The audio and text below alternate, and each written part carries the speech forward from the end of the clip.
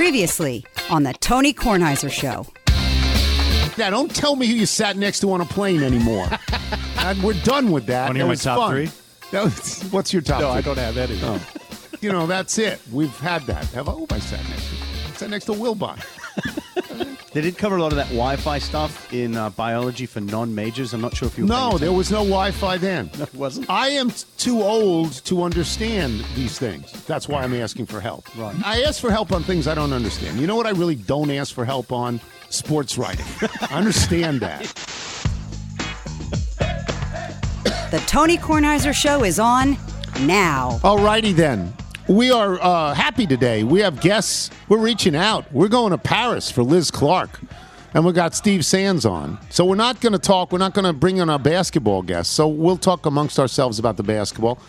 Let me do a couple of things first, though, to acknowledge other stuff. Brian O'Neill in Landenberg, Pennsylvania. Bonnie brought over mail the other day that came to PTI in the last X amount of months. And I get this lovely card, and it just says, Tony, I want to write to express my appreciation for you. I consider you a national treasure. My wife and I DVR PTI and watch it almost every day. Thank you for what you do. Brian. I don't know who he is. That's so sweet. It's a very lovely note. That's nice. Now, he will never hear about this because he's not a podcast person, but that's very nice. Also got this lovely... Michael, explain to the people what this thing might be. It looks like honestly, like a calf warmer. Or like a part. It's from oven Teresa mitt. Krant. Teresa Krant. Oh, it's like a glove? It's for a penguin. It's for a penguin. She knitted a PTI It's a penguin sweater. sweater for a penguin. It's got armholes. It's just so unbelievably nice. That's brilliant. I can just see it doing the dance. I've got to go get a penguin at some point. Back to the front. It's just lovely. Teresa Krant. Thank you so very much. She will never hear this either because she's a PTI person. Our congratulations go to our friend Chuck Culpepper. He has been named the East Com Media Award winner. He's being honored in 2 weeks in Ellicott City in Maryland for his work. Isn't that nice? It's the Eastern Athletic Communications Association Monahan and Wallace Media Award. Good for him. Yeah, that's really great. nice. Yeah, Anytime you name Chuck Culpepper the award winner of anything, you have named the right person. So congratulations to Chuck. This comes from an email from Sam Atkinson, so I'm happy for that. I hope there are no storms that day. Storms last night were brutal. Fierce. They were brutal. I thought we'd get knocked off the air. Yeah. They were in and around 5 o'clock. Yeah, that's right. That's when they're tough. rolling through, yeah. Tony Tallarigo writes, I work with the Pittsburgh Pirates AA affiliate, the Altoona Curve. We play the Nationals AA affiliate, the Harrisburg Senators. And if you wanted to come to the great, great town of Altoona, Pennsylvania, I'd be more than happy to get you some tickets behind home plate free of charge. The next time we play Harrisburg at home will be June 28th through July 3rd. While we don't have any coffee-flavored ice cream, we do accept cash at our concession stands, unlike that stupid post office that only accepts crypto and those monkey NFTs as payment. If there's anything of interest, let me know. That's very, very nice. Yeah, you don't need the ballpark app. That would be nice. How far is Altoona? Is that like 3 hours, 4 hours from Washington? This has to be better baseball than watching the Nats play the Cincinnati The Nats Reds. stink. Every reliever they bring in is greeted by a home run. They finally have scored nobody. a run. Yeah, they've scored one run in 29 innings, a solo home run that barely got over the wall, but got over the wall by Josh Bell in the 7th. And then they went back to their old ways. They finally brought up Luis Garcia. It's just, that's good. Give it a shot. Says from right now about 2 hours and 46 minutes. Oh, that's not Well, bad. that's got morning traffic, so it's That's probably a not little bad. closer. It's probably, about 128 miles, it Yeah, says. that's nice. Let me do the basketball quickly. If you like the Boston Celtics and you were able to stay up late, you're very happy today. Does it mean the series is over? No, it doesn't mean that. And the reason it doesn't mean that is because the other guys have 3 championships in hand, and they know what they're doing. They are the least likely team to be crazed by this in the entire NBA. Least likely. Should they be concerned? Yes. Should they be worried? No. Game 1 is the least important game. As the series develops, it's the least important game. Now, if they lose both at home, that's different. The Celtics did it in a strange way for them. They did it on offense. They hit their first 7 threes of the fourth quarter. They're down 12 going into the fourth quarter on the road to a team that has not lost at home. And they put 40 on them. And they win the fourth quarter 40-16, and they win by 12. It's a 24-point swing. You don't expect that. They made 21 of 42 threes. It's pretty good. You don't think of the Celtics for offense. You think of them for defense. That fourth quarter, they had both. Offense and defense. That surprises me. Doesn't surprise me they won. Surprises me the way that they won. You're a big Celtics fan. You must have enjoyed that, Nigel. It was a roller coaster night because the first quarter when Steph Curry goes off, for 21 points, you're like, well, this is how it's going to be. Then they flip. Yeah, that's what I thought. They actually have the lead. I did watch the first half. Yeah, and by the way, thanks. I love the game starting so late on the East Coast. It's tough. 9 o'clock start. Yeah. Actually, it's a 9:10 start. Yeah. But then, and then when they're down 15, that's when I was flipping around and saying, well, what else is on? And looking for a movie? Yeah, The Mummy Returns with Brendan Fraser was the choice. And then you flip over and you're like, wait a minute, it's gotten close again. Yeah. And it was just unbelievable. And I would say the Warriors are not supposed to lose that game in those circumstances. No. Up 12 going into the fourth. And they did it when Jason Tatum had really a tough Terrible. night. And didn't do anything really in the fourth quarter, but he was dishing the ball off a lot. If you are a Celtics fan, you are quietly, because you can't be loud about this, Right. you're quietly saying to yourself, oh, we're going to beat them. We're going to win this series. Well, it's a long series and they're really I understand, good. but you feel good. but feel good today. I'll tell you what, if you win game 2, that's an entirely different story. Yes. The thing about the Warriors is, can never count them out because they are capable of 40-point quarters all the time. Yes. All the time. So we'll see how that goes. I'm not going to make a big deal about it. I mean, I will have to today on PTI. Jay Adonde is going to be on today. Wilbon is taking the day off. Jay Adonde will be on. Love Jay Adonde. He was an intern for us at the Post a long, long time ago. Yeah, Love he's Jay. great.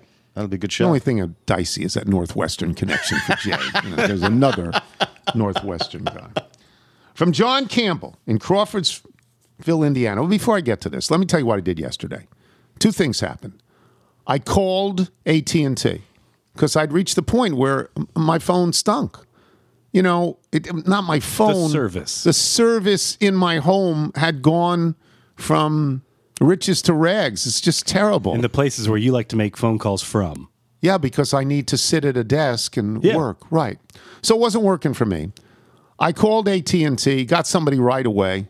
This is my first question all the time. What country are you in? And the answer is the Philippines.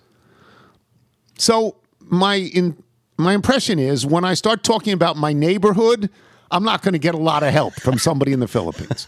We talked for a while. She was very nice. She said, I'm going to transfer you over to the tech people because we want to fix this problem. So they transfer me to the tech people still in the Philippines. And I go over the whole thing again and again and again and again. And I explain, I'm just getting no service in my house. And I do say at some point, do you have the ability to transfer me to someone maybe in Washington, D.C. who would be able to help? And no, that they don't have that.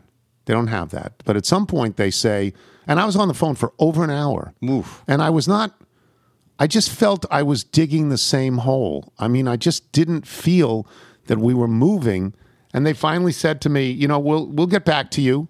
And I said, okay, great. And they did. They got back to me about 8 hours later in the early evening. Did you get this? Have you tried restarting your phone? They didn't do anything like that. I did that once or twice. Check for updates. Yeah, and This sounds like a phone phone issue. They asked, they got Carol on the phone. They said, how's the phone? And she said, it's better, thanks. They said, great, glad we could help.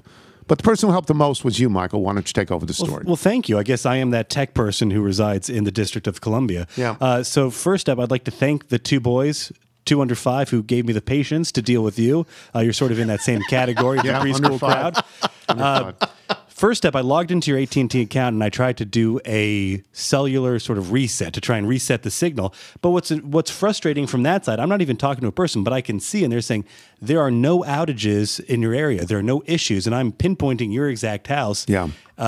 So I then, on a lark, tried something with you where I walked you through, go to your home screen, go to where you Settings. put your ear, swipe down. Yeah, I did all that. See the bars for Wi-Fi, turn that off so it's not blue. You're like, yep, with you, because I wanted to try and see if we could identify how many bars you had. We only had one. One bar. But finally I got you into settings and we discovered that maybe you never turned it on, maybe it was turned off, but your Wi-Fi assist was not on for your cellular calls. So we turned that on. I would never have known that because I don't know what a Wi-Fi assist is. Right, but now basically if you have that dropped call to Kelleher at 11:15 in the morning, and Julio, always your Wi-Fi should be able to support it. I keep telling the people in the Philippines, but I get dropped with Kelleher and I'm dropped with Julio. And they just say we're so sorry. Oh, Matt Kelleher, yes. They don't have any idea what I'm talking about, which is okay. But Michael, you walked me through it. I did it, and then it worked with both Matt and Julio. Yeah, I was amazed. And I got a lot of mail, and let me read one example of this from John Campbell in Crawfordsville, Indiana. It finally happened. I couldn't help you with phantom water bills or wine or toasters. I haven't sat next to anyone famous on an airplane. The number of outlets in my kitchen is fairly average, and the list of famous people from my hometown of Crawfordsville, Indiana is pretty boring. Then finally this morning, I hear you talking about your AT&T cell phone coverage, and I thought I know this problem. Now, I can't get a new cell phone tower installed near your house to improve your signal. Probably don't want that anyway, even though we do a much better job of disguising them now than we used to. The problem is not 4G versus 5G either. Your iPhone from 2021 is 5G capable, but still works with our 4G network as well. The best solution from your problem is to make sure that Wi-Fi calling is enabled on your iPhone. This allows your phone to use your Wi-Fi connection inside your house to make and receive calls over your internet. Your Wi-Fi signal should be much stronger than your cellular signal inside the house. Now, if your Wi-Fi stinks, that is something that you need to bother some rum-dum at Comcast about. Or you might need to replace and upgrade your Wi-Fi router, depending on if you rent it from Comcast or if you own it. I've been a listener since the radio days, and I was thrilled for the chance to help. So I hope that my advice provides you some relief. Thanks for all the hours of entertainment over the years. La Cheeserie.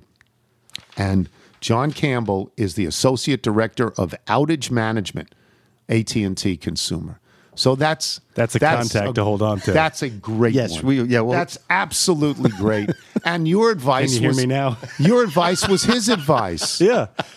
So best is I'm at home and I get basically a word for word to that email from Ross Weber from Keene, who's going, maybe he has to upgrade his cable modem that you rent, but it's the Wi-Fi assist. Now you don't have other devices. If you're not careful with your settings, if you have, say, like a computer or an iPad, you're getting pinging all across the floor as you're getting, calls transferred from one device to another if you don't turn that off. I don't have any understanding of any of this. You have a car phone. But but I knew something was wrong in my house because when I used the phone in my car, I never had any problems. And that leads me to conclude, though reluctantly, that it's not the phone, that it's the house. And Michael, you came to that same conclusion. I'm sure we got a lot of emails that say the same thing. Got a lot of them. So, yes, the Littles responded in great fashion. Well, that's all I asked for. Yes. And I'm sure they're laughing, like what a dope this guy is. But, I don't know. I mean, I don't know. Yeah, because I make the call, that's all. Yeah. I'm sure they're wondering who still makes calls. Yeah, we'd be like, well, maybe it's the humidity. Maybe that's what's causing it. Yeah, just don't know. I don't really have a good sense of how it works. Yeah. I don't. So let me express my gratitude to everyone who, in a time of need, was able to respond and help. There's a lot of people, and I'm grateful for that. Again, there's things you don't need to help me analyze the Celtics beating the Warriors. I know that. I've done that for a long time. But you need to help with the phone. All right, we have Liz Clark from Paris when we return. I'm Tony Kornheiser. Being around sports media and a fan of my NC State Wolfpack for a lifetime has taught me that sometimes it's exploring the sliding doors moments and what if scenarios in sports that can be the best part of the fan experience. What if the Seahawks let Marshawn run to the 1 yard line with the Super Bowl on the line? Or could a coin flip have landed Magic in Chicago, Michael in LA, and made Charles Barkley the first black president? Enter Wondery's newest sports show, Alternate Routes, a weekly leap into the sports multiverse with former SportsCenter anchors Trey Wingo and Kevin Frazier. Each week on the podcast, Trey and Kevin will pry open the sliding doors of a different what-if moment from the world of sports. In these alternate sports realities, dynasties will fall, legacies will change forever, new GOATs will emerge. Follow Alternate Routes on the Wondery app or wherever you get your podcasts. You can listen to Alternate Routes early and ad-free right now by joining Wondery Plus. You're listening to the Tony Kornheiser Show. On a lonely night. This is Mitch Bradford.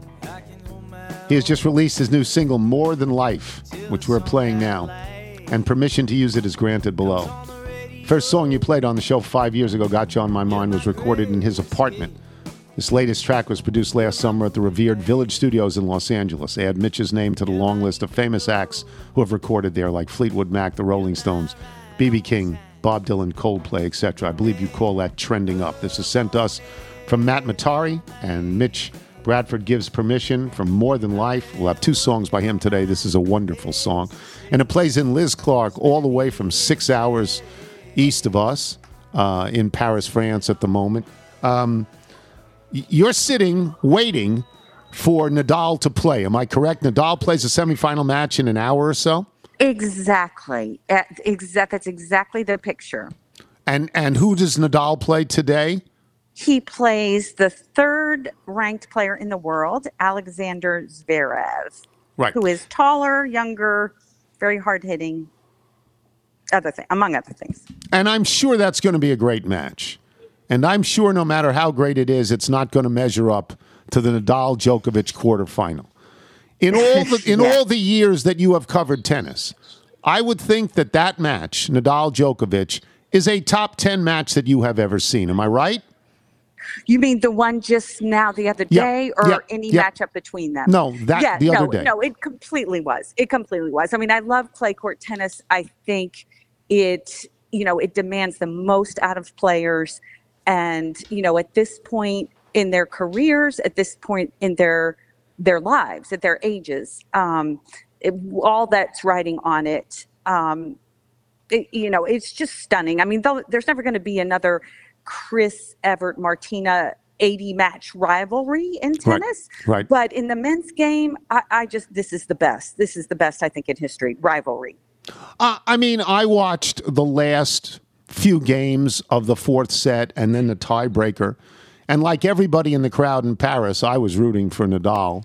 And I felt it was thrilling. And what I said the next day was, it doesn't matter if Nadal loses his next match. Doesn't matter. I don't even think he's going to win the French Open, because I think the last 2 matches he played have been so grueling.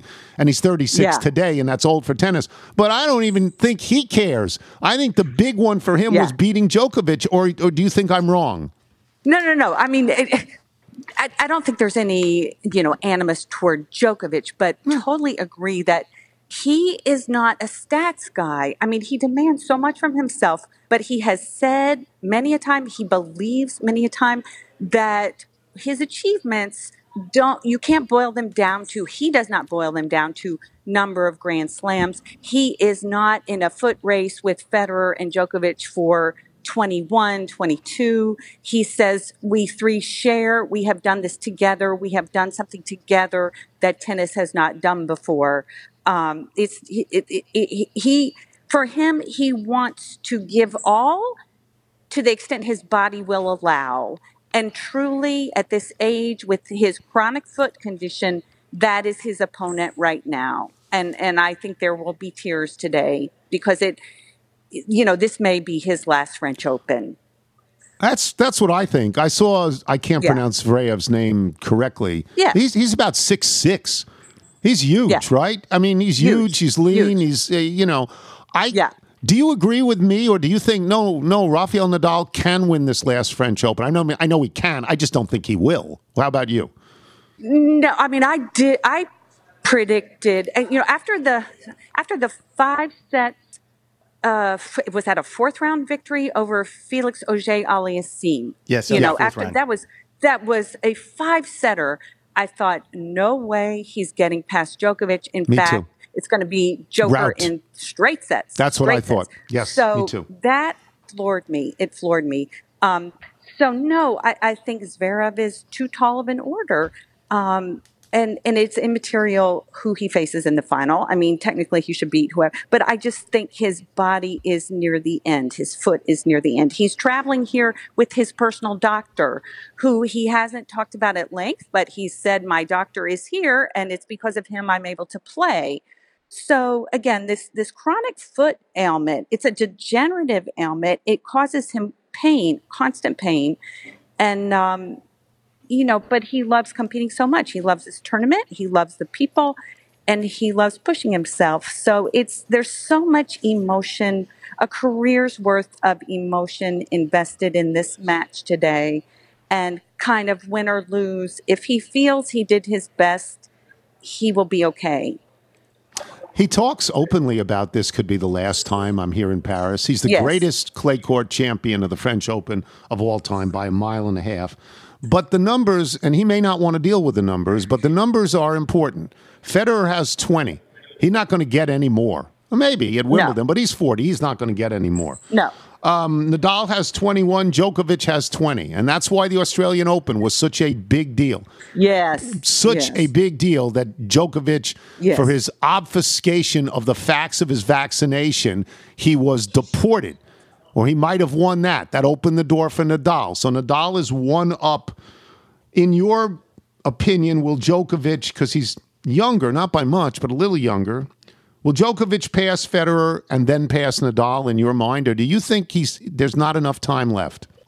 I think Djokovic will pass Nadal. So one more, he ties Nadal. Mm-hmm. And no, he's 11 months younger, but the style of tennis he plays, the efficiency with which he plays, his body hasn't had nearly the pounding. He's a workout fanatic, lean, freak. And that's not disparaging. I mean, he is meticulous about taking care of his body. So I think there are more years of tennis, elite tennis, left in him than in Nadal.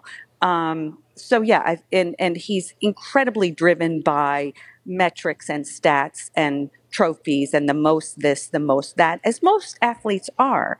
I fully expect him to surpass Nadal on the 21. Before he retires. Do you think that means he's better than Nadal? We talk about this every time, yet I never tire of it. Because I love this topic. So, I'm not going to quibble with some guy who points to numbers and says, case closed, he has more.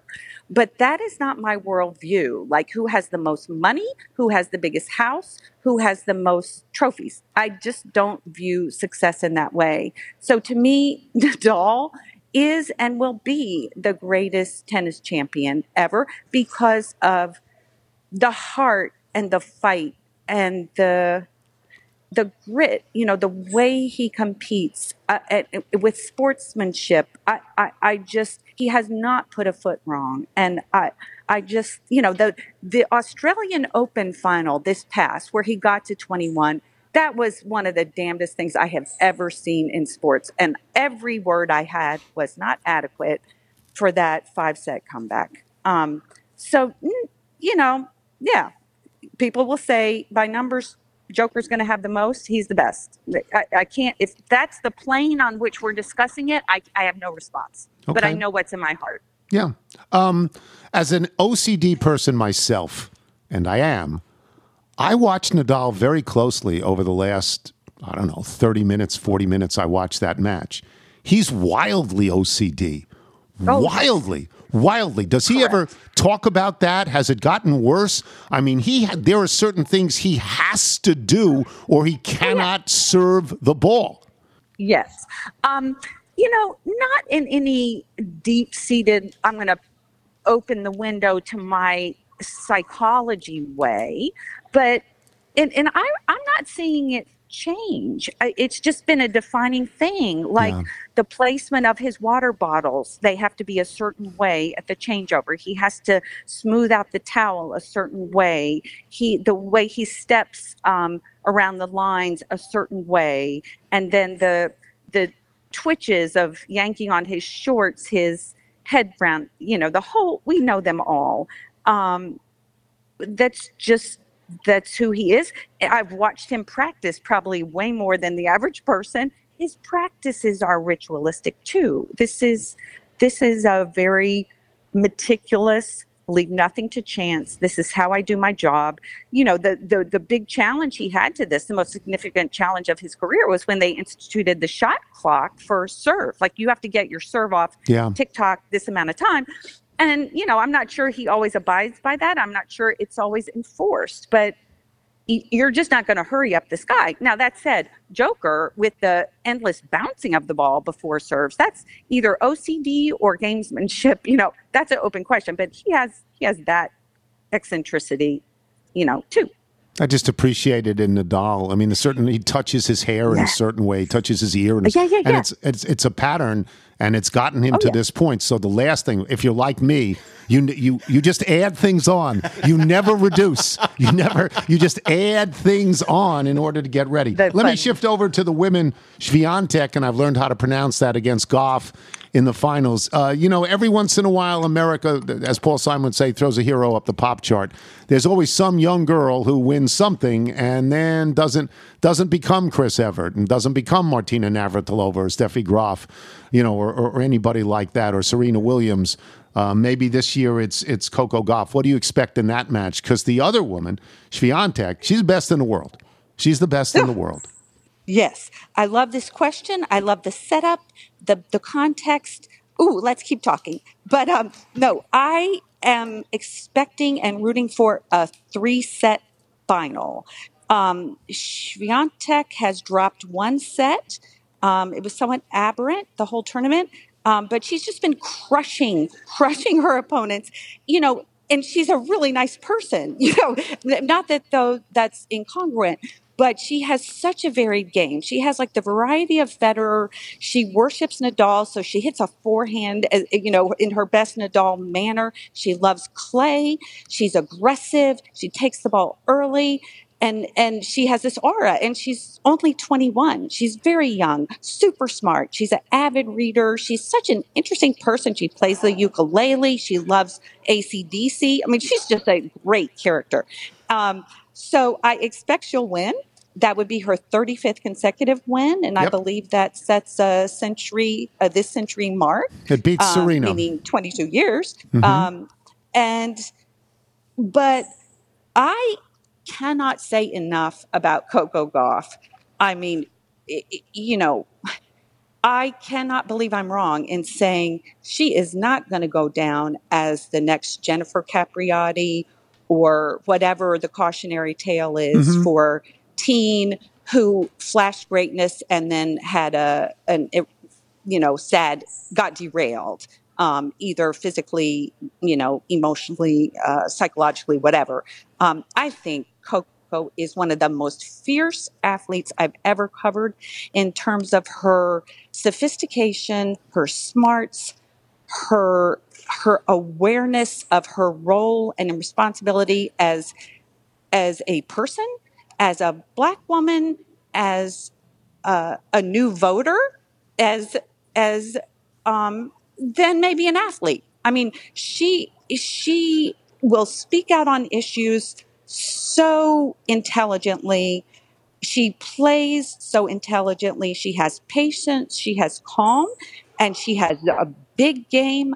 And she, I don't want to say humble in the sense like she's meek, but she always talks about her parents, the lessons she got from them, the role of her education, the difference she wants to make in sports. I mean, she is so grounded. She's so smart, and she only gets better. And just like not an hour ago, she and Jessica Pegula just won their doubles match. So Coco could get 2 Grand Slam championships here at the French Open. She's going to be in the finals of the women's and the finals of the women's doubles. It's lovely. I'm glad. That makes me happy because, of course, the cautionary tale is Jennifer Capriati. And by the way, it may also be Naomi Osaka for different reasons, but the sort of ultimately inability to get on the court because other things are hounding you. And it would be nice if that didn't happen with them and didn't happen with anybody else. What a joy to talk with you. Enjoy the rest of the day. Enjoy. We'll talk to you soon. Thanks, Tony. Bye-bye.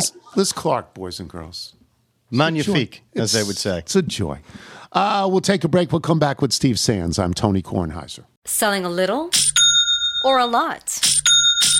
Shopify helps you do your thing, however you cha-ching. Shopify is the global commerce platform that helps you sell at every stage of your business. From the launch your online shop stage, to the first real-life store stage, all the way to the did we just hit 1 million orders stage. Shopify's here to help you grow. Whether you're selling scented soap or offering outdoor outfits, Shopify helps you sell everywhere. From their all-in-one e-commerce platform to their in-person POS system, wherever and whatever you're selling, Shopify's got you covered. Shopify helps you turn browsers into buyers with the internet's best converting checkout, 15% better on average compared to other leading commerce platforms. And sell more with less effort thanks to Shopify Magic, your AI-powered all-star. Shopify powers 10% of all e-commerce in the U.S. And Shopify is the global force behind Allbirds, Rothy's, and Brooklinen, and millions of other entrepreneurs of every size across 175 countries. Plus, Shopify's award-winning 24/7 help is there to support your success every step of the way.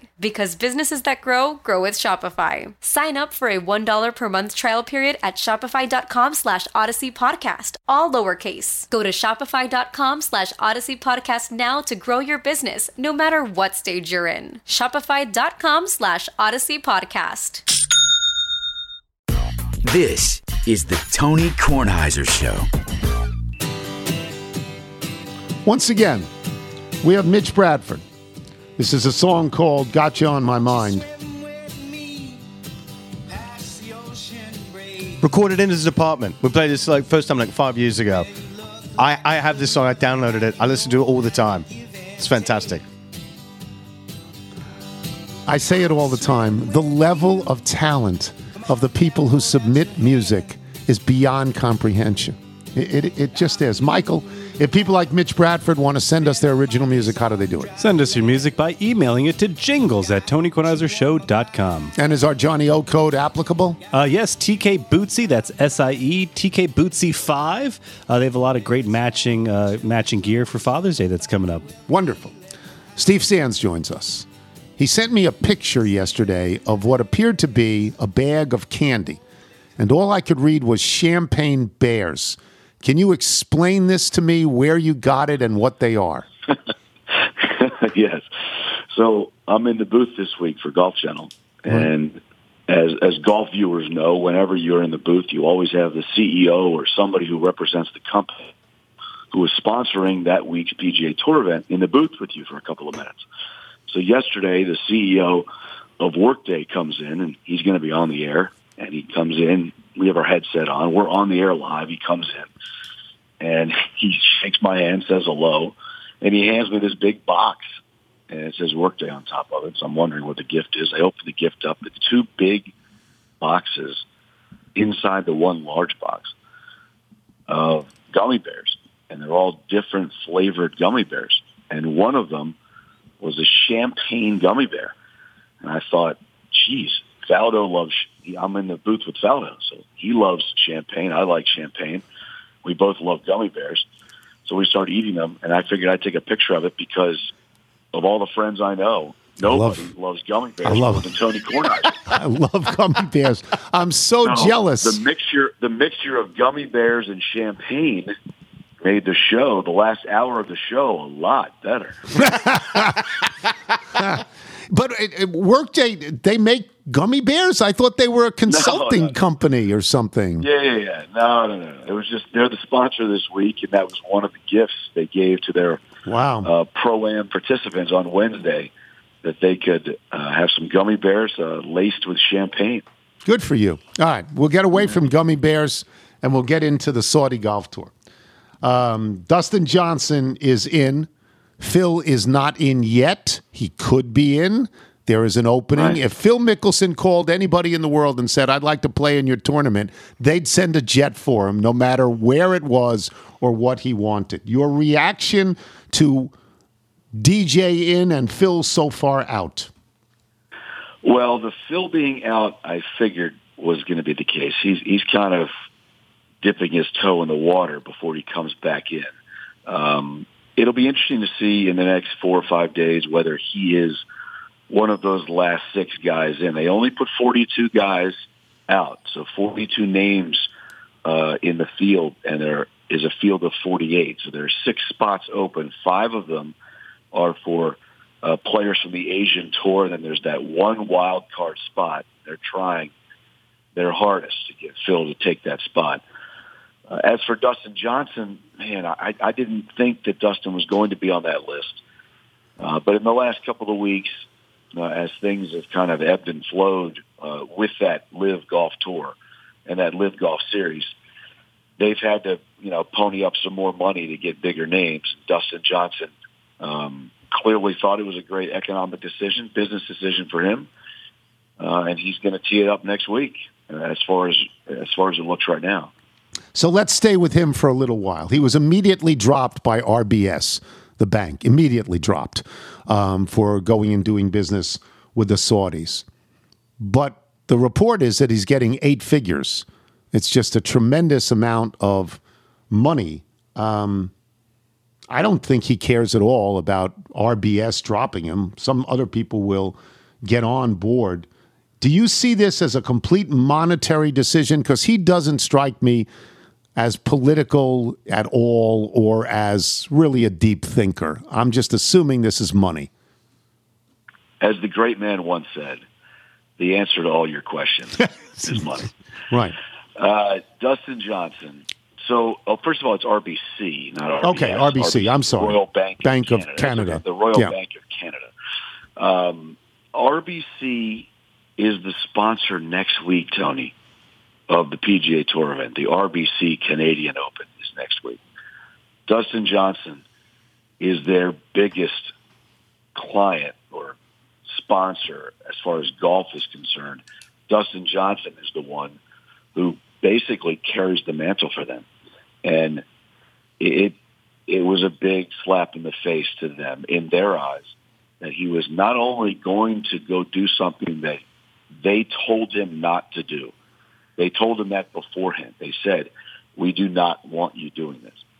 And in fact, when he played the Saudi Invitational, which was played a couple of months ago when Harold Varner won, a lot of players played in it. They asked him to not have the RBC patch on his arm when he played, and he did that. So when he decided to put his name in the hat for the Live Golf Series event next week, the one that goes head-to-head against RBC's biggest PGA Tour event, the RBC Canadian Open. Yeah. That was the end of that relationship. So Dustin knew exactly what he was doing. He's going to take the 8 figures, and obviously that's way more money than RBC is paying him to wear his patch on, to wear their patch on his shirt. But RBC did not like that decision, and they ended that relationship quickly. So I've been following this for a few months, not with the sort of vision that you've been following it, but Dustin Johnson's name was always on the list. It was always the notion that he'd be the highest ranked American who the Saudi Tour had a chance of getting. Right. But he publicly committed in February to the PGA Tour. Those words are out there. Everyone knows those words. Why did he do that? I don't know. Sounds like he could be a politician as opposed to a professional golfer. Yeah. So from what I understand, from talking to a lot of the guys in the last few months, at Riviera, which is in Los Angeles, the last week of the West Coast swing, so we're talking sometime in mid to late February, Augusta National was coming up about 7-8 weeks away. There was a lot of Live Golf Tour talk in golf, and Augusta National wasn't necessarily pleased with that. The PGA Tour wasn't pleased with that. And basically the PGA Tour, and who knows if Augusta National had any influence in this. My guess is yes, but I don't know that for sure. But the PGA Tour basically was like, listen, you've got to make a choice here. You've got to tell us where you stand. So all the guys who came out against Live Golf pretty much held firm, and their stance has held all the way till now, which we're in June. Dustin Johnson was one of those guys who came out. Now, since then, Tony, a lot of things have happened with Live Golf. Players have come and go. We know about the Mickelson situation. They need Live Golf. They need the biggest names they can get. And if the money truly isn't a factor to the people who are backing this league, backing this series, and they keep saying they have unlimited resources, well, that money kept rising and I guess it got to the point where Dustin Johnson had to just say, okay, I'm taking the money. It's too much money. Let's say it was, $75 million 3 months ago. Well, if they up it into the 8-figure range, so north of $100 million, at some point everybody's got their price, and clearly that price was met by Dustin in the last few weeks. Do you think that the PGA Tour will be specifically harsher to Dustin Johnson than anyone else because of the embarrassment factor? It's a great question. I don't think so. I think they're going to make it all equal. I don't think it matters to them, the PGA Tour, that Dustin Johnson is the biggest name in this field. He's a lifetime PGA Tour member with 20-plus wins. When you get to 20-plus wins on the PGA Tour, you're a lifetime member. I don't think his status and stature being any different than, say, Hudson Swafford and Taylor Gooch, who are also on that list, and Kevin Na and countless other PGA Tour players are on that list. I don't think they're going to give a harsher punishment to Dustin than they do to somebody else. What I think is going to happen is I don't think these guys are going to get fined, and I don't think they're going to be suspended, Tony. I think the PGA Tour is going to wait until Thursday because any of these players could change their mind. So you can't make a decision before they put the peg in the ground, before they tee it up right. For the first time next week. So once these guys put the peg in the ground, once these guys play the event next week, I think all of them will be banned for life.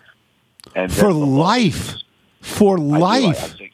I think so. And then because I think that's the stance the PGA Tour feels that it needs to take. And then the lawsuits will happen. Yes, and then that's right. If there are injunctions and those types of things, the guys will play through it. But if the PGA Tour is going to draw a line in the sand and put their foot down, Tony, then to me that means once these guys play next week, once that happens, that they're going to be banned. Not for a year, not for 5 years. Maybe it'll be something like a 10-year ban, which would, remove them from any chance of them ever playing again, as opposed to banned for life. But it will be a large ban, a significant ban. It will not be one of these fines or suspensions, in my opinion. I don't know that for a fact, but that seems like the route the PGA Tour is taking. And if you had to guess, do you think Phil will tee it up in London? Oof. I still don't think he's going to. I just don't think he's ready to take the heat. And I think he might be curious to see what this thing looks like next week. Will it be a legitimate competition? Will it be a clown show? Who knows?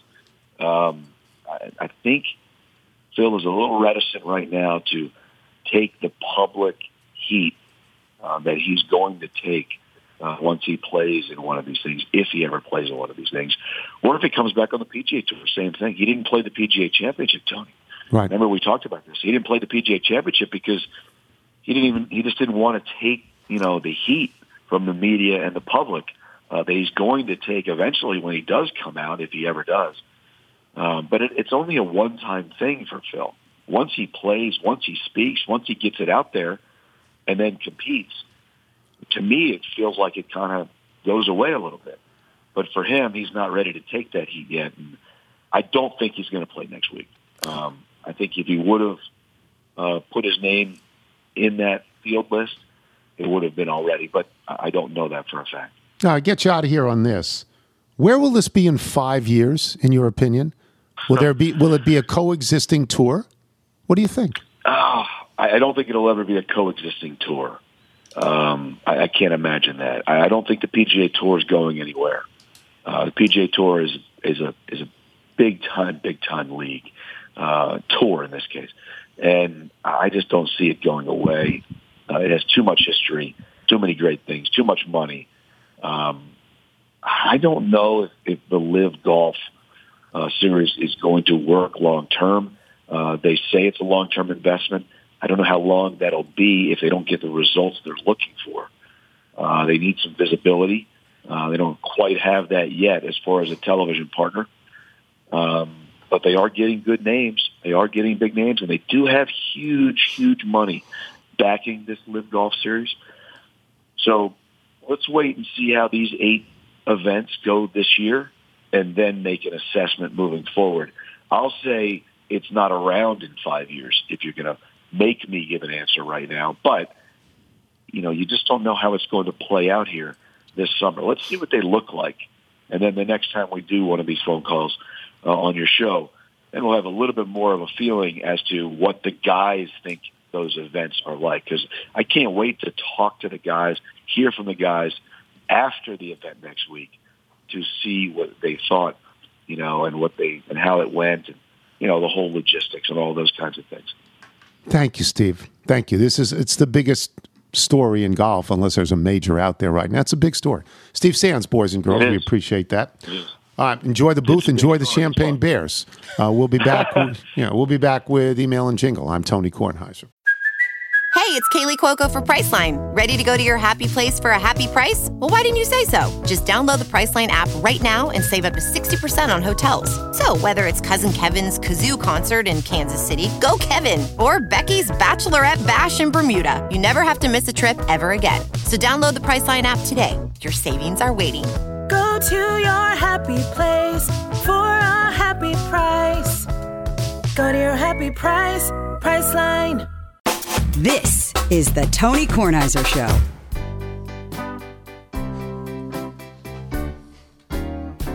Oh, yes, I'm the great zucchini.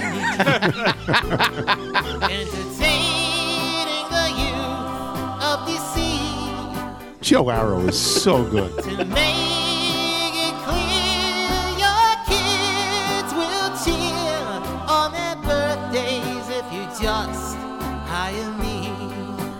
Oh, yes, I'm the great zucchini. And I'm waiting for Michael to call. Aren't you boys worth the price? Here's my advice. Get Grandpa to pay for it all. Just brilliant performance Great by song Joe choice. Arrow. And John Moransky in Roanoke, California wrote it. It's just great. It's the Platters. It's the Great Pretender. God, I hope the Great Zucchini hears this. Yes. Still waiting on that call. You want to do the Bethesda Bagel ad? But we've got the sandwiches today. I know we got to get back on the Monday sandwich Yeah, they flipped trail. it for us. We Yeah, got to go back on the. I love them. We got to go back on the Monday sandwich trail. First, you want the sandwiches. Now you don't want the sandwiches today. No, I want them. You want them on Monday, though. I want them, but I want them. I want them. Bethesda Bagels, we love them. You would as well. Go to BethesdaBagels.com for the location in the DC area near you. Then pop on in, and you'll be thrilled. That'll do it for us today. Before we get to the mailbag, let me just say, no particular place to go, so we parked way out on the Kokomo. The night was young and the moon was gold. We both decided to take a stroll. Can you imagine the way I felt? I couldn't unfasten her safety belt. That's Chuck Berry from 70 years ago. It's just so great. Yes. It's Chuck Berry. Thanks to our guest today, Liz Clark, all the way from Paris, Steve Sands. Great guests. Thanks to our sponsors, X-Chair, Solo Stove. Remember, you can listen to us on Apple Podcasts, Spotify, Google Play, Odyssey. If you get the show through Apple, please leave us a review. I'm going to read some things here from Sam Angel in Silver Spring, Maryland. Allow me to write in memory of my cousin, so it seems Roger Angel, who in baseball circles is the definition of A1 above the fold, even after a pretty good run of 101 years.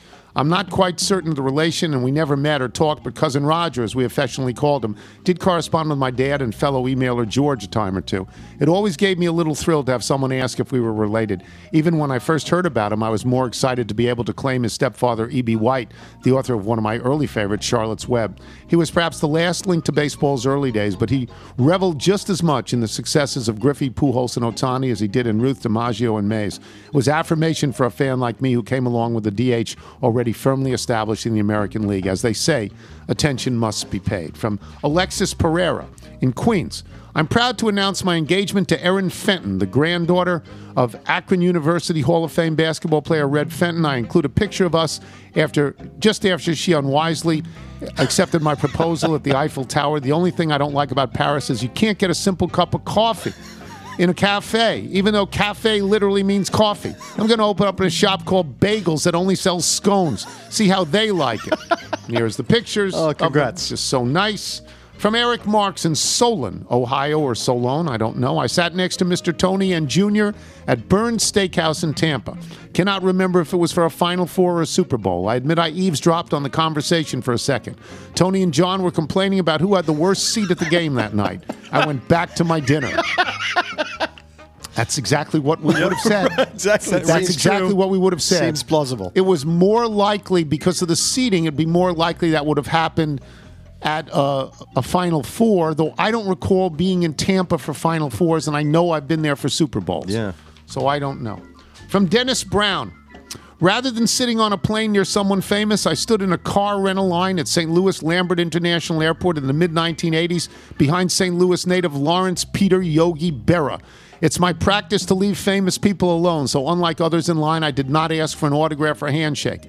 I also wisely didn't ask for a handshake while standing at a urinal next to Walter Cronkite in Arizona State University's Cronkite School of Journalism, and I resisted the urge after finishing my business to say, and that's the way it is, which was Cronkite's sign-off. Yes. Brilliant. It's brilliant from Dennis Brown. From Kevin Nelson in Raleigh, North Carolina. Giselle.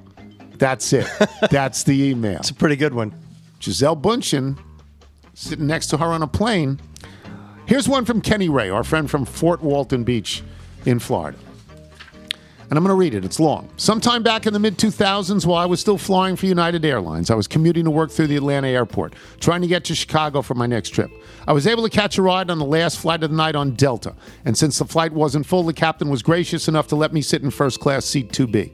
Tony, I'm a huge baseball fan, have been in my whole life. So when I tell you that sitting almost across from me in seat 1C was an elderly African-American man who I immediately recognized as Ernie Banks, I think my heart skipped a beat. So now I'm trying to decide whether I should say something to him, but I'm hesitant to do so because I'm in my United uniform as a guest in first class on a Delta flight. I don't want to be that guy who doesn't know his place. It's late. He probably gets inundated with fans wanting a little bit of his time. He probably just wants to relax, so I sit there quietly for the duration of the flight.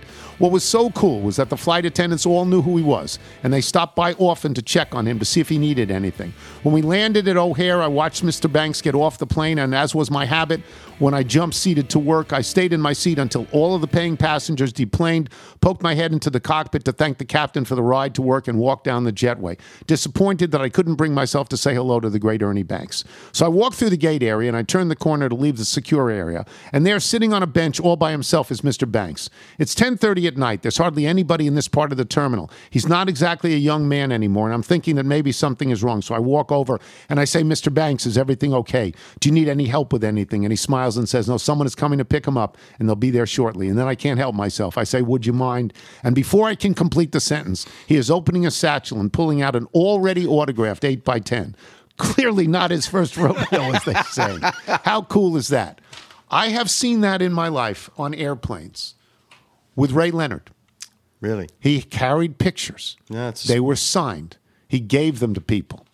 I'd never heard of that in any other way. I'm glad to know it about Ernie Banks. From John Conroy, Esquire, attorney-in-law, Cherry Hill, New Jersey. Imagine my surprise when Carmine Calzanetti's name was mentioned on a recent show. Carmine was raised in Audubon, New Jersey, attended Gloucester Catholic High School prior to attending St. John's. I knew many of his younger siblings who attended the same grammar school, St. Rose of Lima, in a neighboring town, or maybe Lima. I seem to recall that he went to St. John's as a baseball player and may have walked on to the basketball team. Well, he started for 3 years. From Kyle in London. I'm headed to the Glastonbury Music Festival in England at the end of June with my wife and 11-month-old daughter. Since you have a stockpile of excellent musicians on the show, and since we use the mailbag to communicate amongst ourselves, I was wondering, are any of the artists going to play the festival so I can show some love with a hearty La Cheeserie? I'll hang up and listen, and I don't know that. We should find that We out. don't know, but yeah, if you're a musician, listen to the show and you're playing there, please email us. From Don Hammock in Biloxi, Mississippi. Some decades ago, I was flying out of Washington, and I grabbed a copy of the Post on my way through the terminal. I sat down on the plane, I started reading. I hopped to the sports and read that day's column by Satchmo. Putting the paper down, who do you think I saw sitting across the aisle from me? Well, it wasn't Tony, because, airplanes. Wasn't Tony. From Scotty Baker, who says he's the unofficial Egyptian archaeologist of the Tony Kornheiser Show in Berrien Springs, Michigan. On the subject of famous people in airports, I was once in the Tampa airport in the summer of 2008 waiting for a ride after collecting my baggage. Almost everyone from our plane had already left when one of my fellow passengers, a fairly athletic-looking kid, walked my way holding a hockey stick that he had just collected from the oversized luggage area. He was also carrying a Tampa Bay Lightning duffel bag. He was walking with someone in a suit who was obviously escorting him. I looked outside. I saw the Tampa Bay Lightning minibus waiting outside. Who was my famous fellow passenger? I don't know, because it's hockey.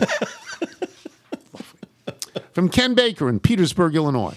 In 1975, I was fresh out of college and working as a manager of a restaurant in Carbondale, Illinois. And one of our regulars was Rudolph Wanderone. better known as Minnesota Fats. He came in most evenings, and often I got to spend a few minutes with him. Once after an absence of a couple of weeks, he came in and I asked where he'd been.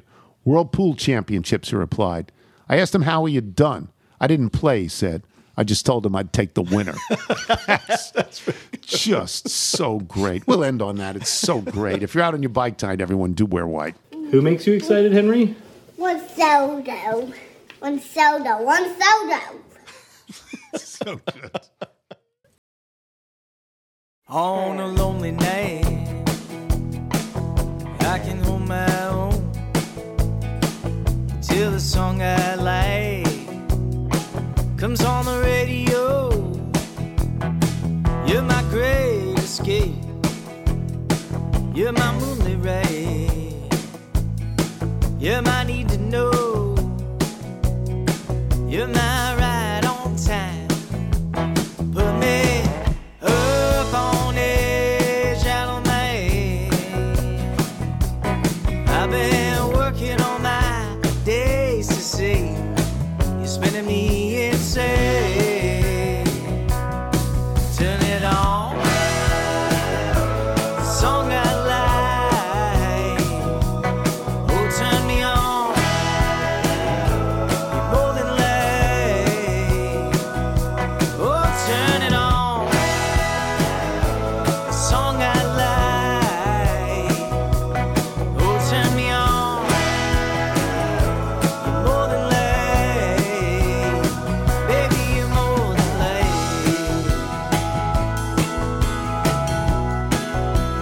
Baby, you're more than late.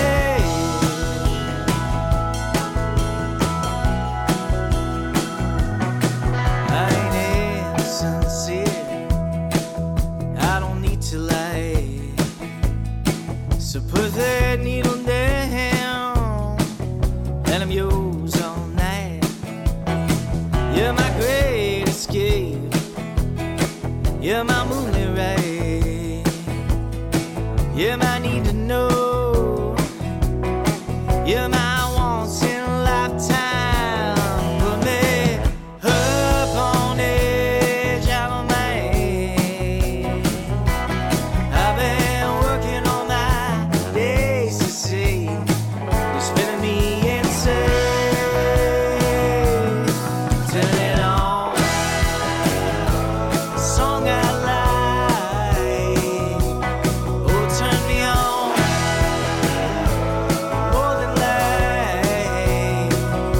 Oh, turn it on. The song I like. Oh, turn me on. More than late. Baby, you're more than late.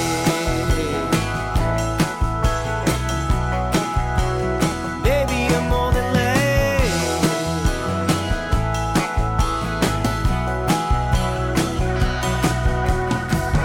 I'm a man who knows what he wants. I guess I real these days. One head of your lips to touch, I'm bound to misbehave. Don't touch that dial. Keep me there for a little while. You're putting your hook in me.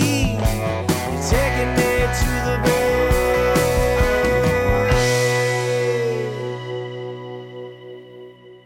Put me up on edge and a man. I've been working all my days to see you're spinning me insane. Turn it on. The song I like. Oh, turn me on. More than late. Oh, turn it on. The song I like. Oh, turn me on.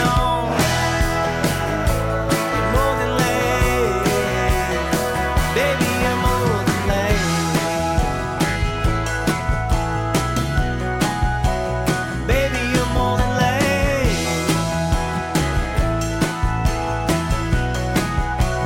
Baby, you're more than late.